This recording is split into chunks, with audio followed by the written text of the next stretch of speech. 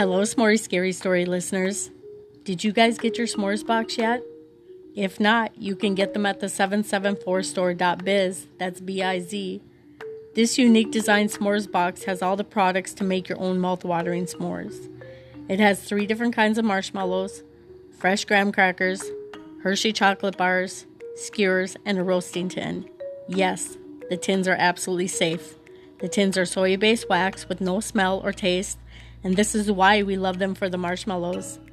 It does get a little hot, so we added a heat-resistant mat for you to put the tin on, slide on the lid, let cool, and voila!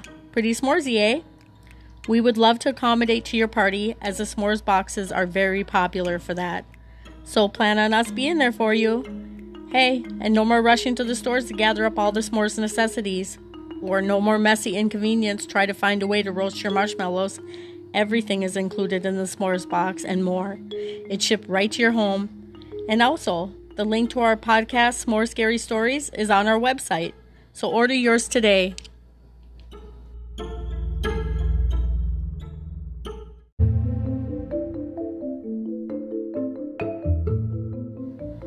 Hi, S'mores Scary Story listeners. Welcome to episode 7. When you hear about a near-death experience, it leaves chills up and down your spine. Well, you're about to feel that exact bone-chilling experience, and it will leave your head spinning when you hear this man's death experience.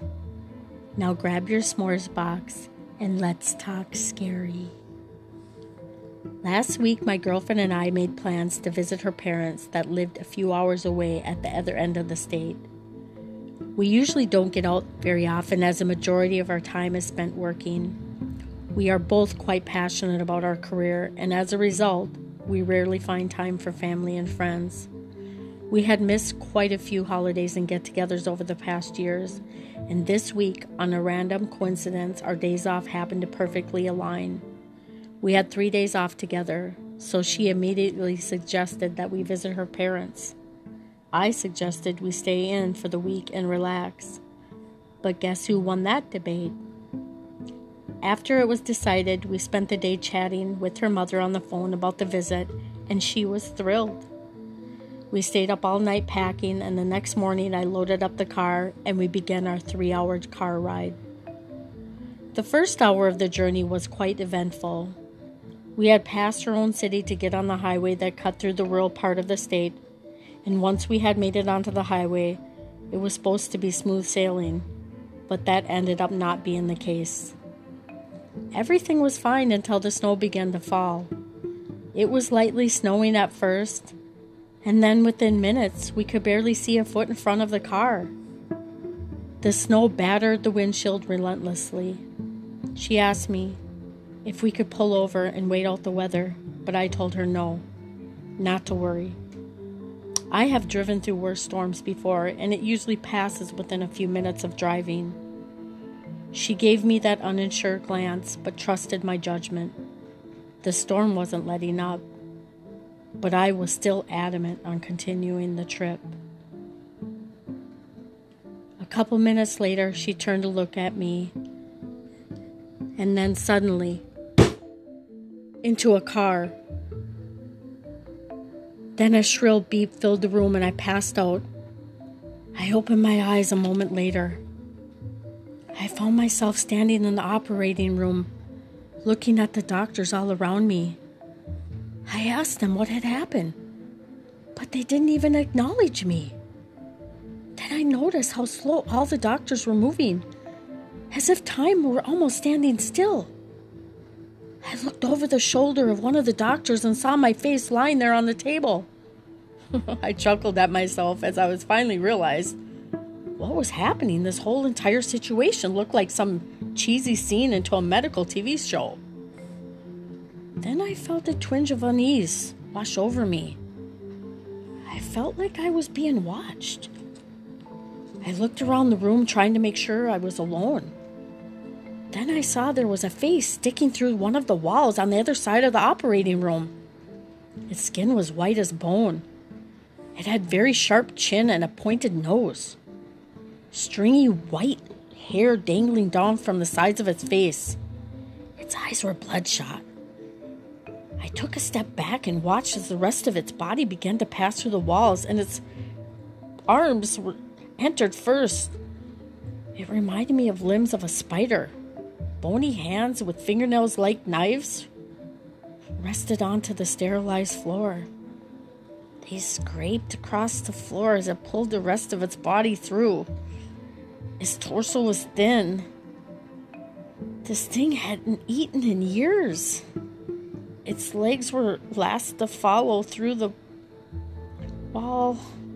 2 spindly legs nearly as long as its arms stepped through. By the time this thing was fully in the operating room, it was taking up half of it. Then it dragged its body all over me, lying on the table and hovering its face directly upon mine. Its hands gripped the edges of the table, bending them slightly. Then its mouth began to open. Teeth like an eel filled this thing's mouth, rows and rows, thin, sharp needles. Its jaws began to dislocate and descend upon my face. Unsure of what to do, I shouted. The creature reeled back and turned its head toward me, and its mouth closing in the process. The way it tilted its head as if its attention was now fixed upon me instead of the body on the table. It dragged one of its arms towards me, and it landed right in front of my feet, holding its body over me. Before I could bring its face to mine, my instincts were to run. I ran through the hospital, down the stairs, and out the exit. I ran down the street. The skies were empty, the dark. There wasn't a single star in the sky. I slowed down and looked back to make sure whatever that thing was following me wasn't following me anymore. But when I did, I ran into something. We will be right back with the rest of the story.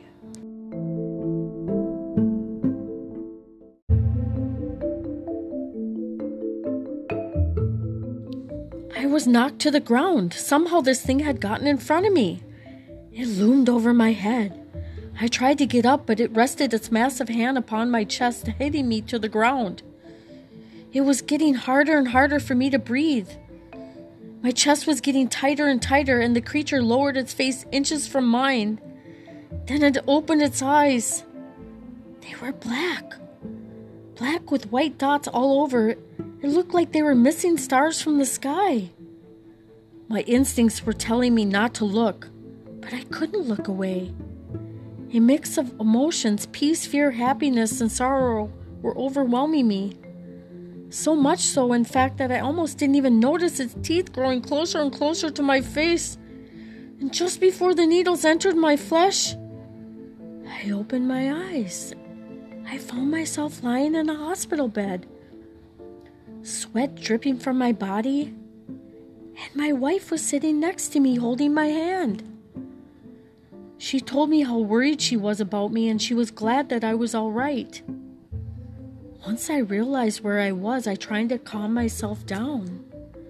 I asked her, what happened?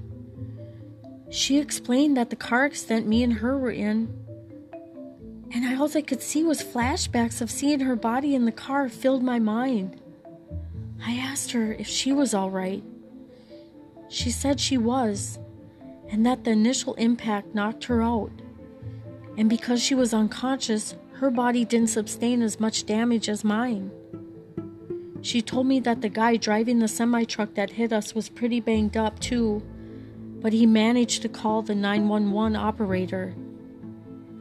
She went on to tell me that the large piece of metal that had punctured my chest, and the doctors had to go in and surgically repair my heart. She told me that they had to stop my heart for 6 minutes to fix it. She commented on how pale I was and asked me if everything was still all right. I shook my head, yeah, I'm fine. The doctor's remarking how pleased he was to see that I was awake. He stated that they wanted to keep me in the hospital for just a few more days just to monitor me.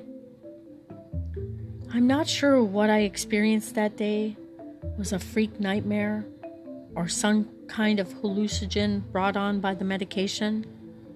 But ever since that day, I see that face everywhere I go, behind me, in every mirror, peeking around the corner. I can't escape it. It's even worse when I sleep. Its face directly in front of mine during my dream. Its eyes remained closed, only then they started to open when I wake up. I have no idea of the thing I keep seeing is real or not. If not, then hopefully some medication can help me in the hallucinations. But if it is real, then I have a whole new reason to be afraid of death. And so do you.